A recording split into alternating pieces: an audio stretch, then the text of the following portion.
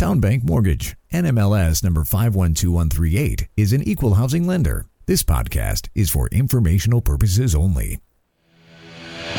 And now, the man born with a 5 o'clock shadow and with the NMLS number 2028-201.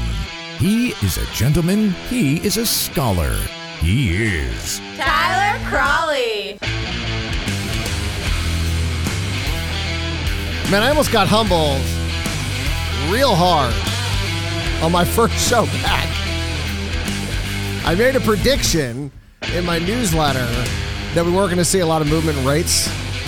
And the 10-year, I thought was going to end the day down like 10 basis points. And it came back. It came back. I'm not happy that it came back. I mean, I want rates to be lower. That's in everyone's benefit. But I was like, oh, man, I'm about to get real humbled. Because I was like, yeah, rates probably aren't going to move much until later in the week. Traders are waiting for inflation data.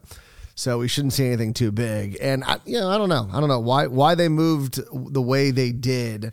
I always love watching everyone try and pretend they know. Like, oh, it was people more confident in the market. Whenever someone says something like that, you know they have no idea. If it's not like, oh, the jobs report or inflation data or, a Fed press release or something that would cause rates to move. But if they're just like, oh, it's the traders have changed their opinion about the markets.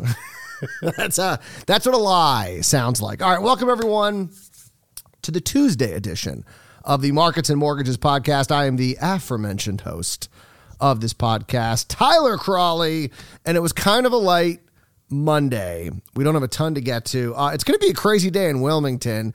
I know you guys have probably already seen this, but just a reminder, the weather's supposed to be nuts. I mean, they're like canceling schools and some government offices are closing early. And yeah, it's just going to be like weird weather. I've heard tornadoes, but it's just a lot of, I guess, storm fronts or weather fronts kind of connecting to create kind of just some very dangerous weather. This is from WECT, local news source here in Wilmington. Showers, some heavy, will grow Tuesday morning, peak late Tuesday, and then will just go away overnight. Some potential exists for localized flooding and severe storms between 1 and 9 p.m. Southerly western wind gusts of 35 miles per hour are likely, and 55 miles per hour plus gusts are possible. In any case, there will possibly scatter yard items and trigger power outages. And obviously the waterways nearby are going to be rough. So just remember that today. If you're making plans for what you're going to be doing in and around the Wilmington area. So just wanted to give you a heads up on that. But let's talk about what potentially could have moved rates, or moved the 10-year, I should say. And we did get one report from the Federal Reserve Bank of New York it was a consumer survey talking to regular folk, what their take is on what is going to happen with inflation. And it was a little bit surprising. So we've seen a downward trend in this survey for the last couple of years when it peaked. And we actually hit a 3-year low in this recent survey. Median inflation expectations declined at all horizons, falling to 3% from 3.4% at the 1 year ahead horizon, falling to 2.6 from 3 at the 3 year ahead horizon, and falling to 2.5 from 2.7 at the 5 year ahead horizon. Median inflation expectations at the 1 year ahead, that's kind of like the top line number, which they were expecting it to fall to 3.3. So it falling to 3 was interesting. And so maybe that does justify my argument, because I did say in the newsletter, unless one of the numbers is just completely misses either one way or the other. And this is it's not a miss. I mean, it's not really a miss or a beat, but it's more like, wow, they weren't expecting that. Kind of a big move, expecting the inflation data to fall, or the inflation expectations to fall to 3.3, and it actually falls 0.4 percentage points kind of a big move. So maybe I wasn't so embarrassed by my argument about what's going to happen with rates. This is the lowest we've seen for that top line number since January 21. So, yeah, 3-year low, tying the 3-year low for what consumers believe is going to happen with inflation. Now, since the podcast is called Markets and Mortgages, median home price growth expectations remained unchanged at 3%, remaining well above the series 12-month trailing average of 2.4%. That's what's kind of amazing about housing is that I don't know exactly what the number is going to end up being for what we saw this year with growth. We haven't got that data. It's probably going to be somewhere around 3 to 5% year over year home price growth, which is amazing because if you remember this time last year, home prices had already been falling for a few months and people thought we were going to see somewhat of a correction. No one serious was projecting a crash. A lot of crackpots, grifters on Twitter and other places were all about just trying to create drama and get clicks and everything else. They were projecting a crash, but no one serious was. And they were saying, yeah, maybe we'll see a 5% drop, but, we're not going to see a crash like we saw in 2008. And surprisingly, not only did we not get a crash, or I shouldn't say surprisingly, obviously we didn't get a crash. We didn't even get a downturn.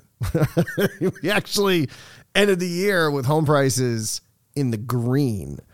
And what's crazy is that it feels kind of weird because after 2 years of record-breaking, never before seen, no one maybe ever thought we'd see, 20% year-over-year home appreciation, now that you're at like 3.5%, it's kind of, okay, nice.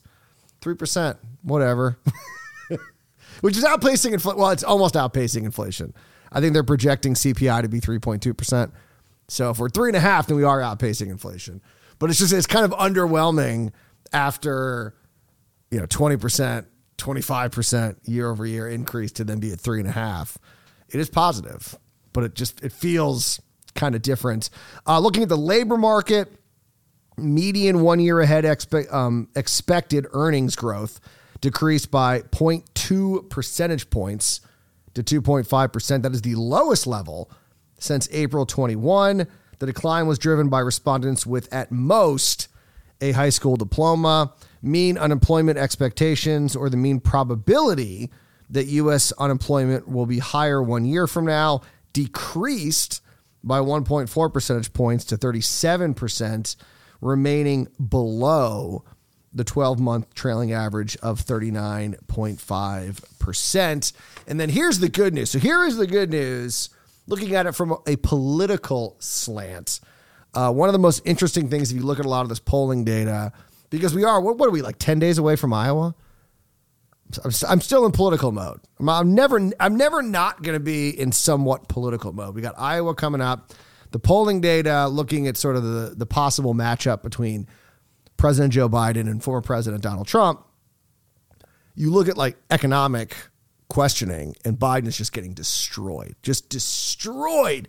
And it's funny watching a lot of, you have the liberal economists that are backing Biden. They're trying to make this argument. And I've said many times here on this podcast, and when I had my radio show, you cannot convince someone to think differently about how they perceive the economy. You can throw all kinds of stats at them. If they feel like the economy's bad, the economy's bad. You can't talk them out of it. Like, look at the stock market, or look at your home, look at the price of your home, or you can't convince them. And so it's a losing battle. And so you're seeing that with all these economists like, look how great things are. Why are people so? And a lot of it's inflation. Even though now wages are outpacing inflation, that was not the case for 2 years. So here's the good news. If you're a supporter of Biden, median expected growth in household income decreased by 0.1 percentage points to 3%, which is remaining above February's 2020 pre-pandemic level of 2.7%. But here's the thing.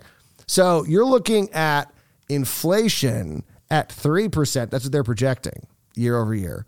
Wages, they're looking at 3% as well. So they're at least expecting their wages to pace with inflation, not outpace it, not be below it, but keep pace with inflation. So there's a little silver lining. If you're looking for one and you're a Biden voter, the mean perceived probability that the average interest rate on a savings account will be higher in 12 months decreased to 25.9%, lowest level since November 21. And then some more good news, if you're a Biden voter. Perceptions about households' current financial situations improved, with fewer respondents reporting being worse off than a year ago. So fewer people think that they are worse off, but it didn't mention, I didn't see it. And I didn't get a chance to look at the crosstabs. It's a very busy day at work. So I didn't get to see exactly where the number is. But I would bet that more people still are like, yeah, I'm worse off now than a year ago. Now that might be different in November. But at least it's a shrinking number. If you're a Biden voter, it's a shrinking number. The mean perceived probability that the U.S. stock price will be higher in 12 months increased to 36.7%. So all in all, a pretty optimistic report. Consumers are thinking inflation is going to slow. Wages will at least be keeping pace with inflation. Home price growth, little home price growth. Stock market might grow a little bit, but for the most part, more positive than we had recently seen. So maybe that's why. Maybe that's why the 10-year moved a little positively today. I think it ended up down 4.02%, the yield on the 10-year. So that was down a little bit from this morning. So I think it closed Friday at 4.05. And then we were supposed to open it around 4.04, 03. And then we ended the day at around 2 or 3. So little downward movement. We will take it. We'll definitely take it. We also got a report out. This was from the Federal Reserve, the main branch, the Federal Reserve, the big boy in Washington, D.C. And they were looking at consumer credit. And this is always kind of a good indicator because, for the longest time, there was this argument by some, not on the left, this would be from people on the right, who, when people were trying to say, hey, look how good the economy is, look at all this good data, they'd say, oh, yeah, well, consumer spending is being driven entirely by credit cards. That's what's driving this increase in the economy. And there was never really any data to back that up. We weren't seeing a huge increase. And a lot of times people would say, oh, look, consumer credit is increasing. But a lot of that was like people buying homes. And that's not exactly the same thing as people running up a credit card. Not even close, especially when, mortgage rates were much lower. And so we got our monthly data from the Federal Reserve, and it did show a kind of interesting statistic. For the first time in history, consumer credit was above $5 trillion. First time ever. We saw a $23.7 billion increase in consumer credit. That was a 5.7% annual rate increase, a big jump from the 1.4% rise the prior month. Interestingly enough, this was the biggest jump that we had seen since last November. Now, if you remember last year, why I think that's interesting is that we saw a lot of consumers doing their Christmas shopping in November instead of December. And so I'm wondering if the reason that we saw a bigger spike this December than last is because more people were doing their Christmas shopping this December and were therefore, running up certain debts, whether it was buying a car, credit card, whatever it may be. Now, this should be noted, and this is kind of important, is that while the total outstanding credit did increase to $5 trillion. It's so crazy. Non-revolving debt was 72% of it, which is always looked at as favorable when you have that high of a percentage of it not being credit cards, which is what revolving debt mostly is. So 72% of that is non-revolving. So that's kind of some good news. But we are seeing, more borrowing, and that does now lend to the argument that more people are borrowing money. And it does not really break down what exactly it is. It just has revolving, non-revolving. It doesn't say like, oh, these are mortgages, these are student loans, this is a personal loan. It doesn't have it. It doesn't break it down in the Fed data. But it is mostly non-revolving. So at least that's better than it being credit card balances. Right? That would be a bad sign. All right, before we go, we mentioned Wilmington. Crazy storm hitting us today. Be careful out there. I did want to touch on this. This actually came out last week, but I wanted to get to it because we're probably not going to have time this week. And, after 2 weeks, it's kind of old news. We did get rental data for what's happening in the Wilmington metropolitan area. And for the fourth straight month, we saw a decline in the median rent in Wilmington. In the Wilmington metro area, rents fell to a median monthly price of $1,271. That is down 2.2% from November and is now the fourth straight decline month over month that we have seen. Rents are now down about almost 5% when compared to the same time last year, 4.9% to be exact. Rents are now at their lowest level since March of 22 and are now down 9.7% from the peak of $1,408 that we saw in September of 22. So we're finally seeing all these apartment complexes that are being built, and some are opening, some are still waiting to open. We are finally seeing sort of a result of that, which would be this. And that you're seeing, kind of migration slow down, the work from home, all of that is going to create an environment where it's actually not a bad time to probably be renting. I mean, it's still higher than it was pre-pandemic. There's no doubt about that. But we are down from the peaks. And that's how the economy works, right? Everything's up and down. You have to have that balance. Sometimes it's better to rent. Sometimes it's better to buy. Sometimes it's better to do both. Obviously, there's no option where sometimes I guess it's awful. Like in the middle of the pandemic, when home prices skyrocketed and then you had home prices or mortgage rates start jumping up and rents were still pretty high. That was a time where it was bad to do both.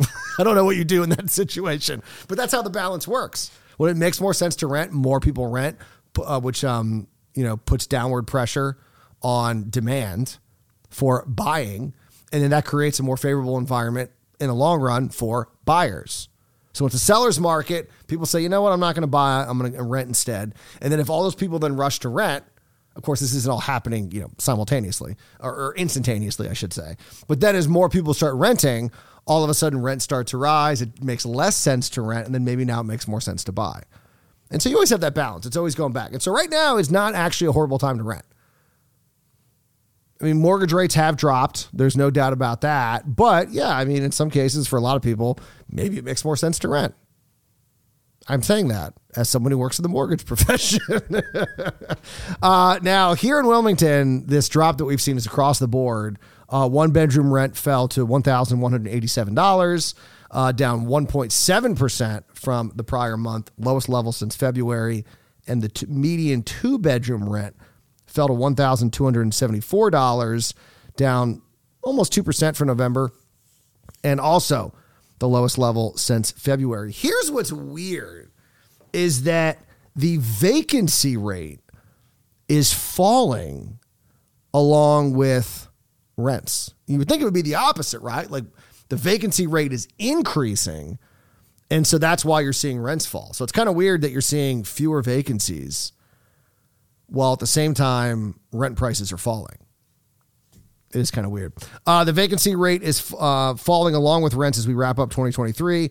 That was the sentence I wrote. Just to clarify, the vacancy rate fell to 6.39%, down a little bit from the 6.4% the prior month, but at the lowest level since January of 2023. This is the seventh straight decline in the vacancy rate and is slightly below the national rate of 6.5%, which rose, forget this, the 26th straight month. 26 months in a row, the vacancy rate has risen on the national level. How crazy is that? I don't know. That to me is somewhat fascinating. Or I'm sorry, reverse that.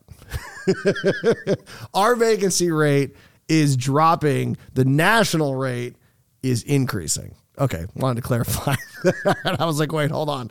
And then last year, home prices started to fall. This is an important note.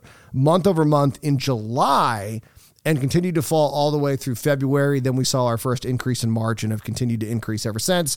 That's according to the Case-Shiller Index, the gold standard when it comes to home prices. Rents, meanwhile, didn't begin their drop until October, and then they started increasing in March.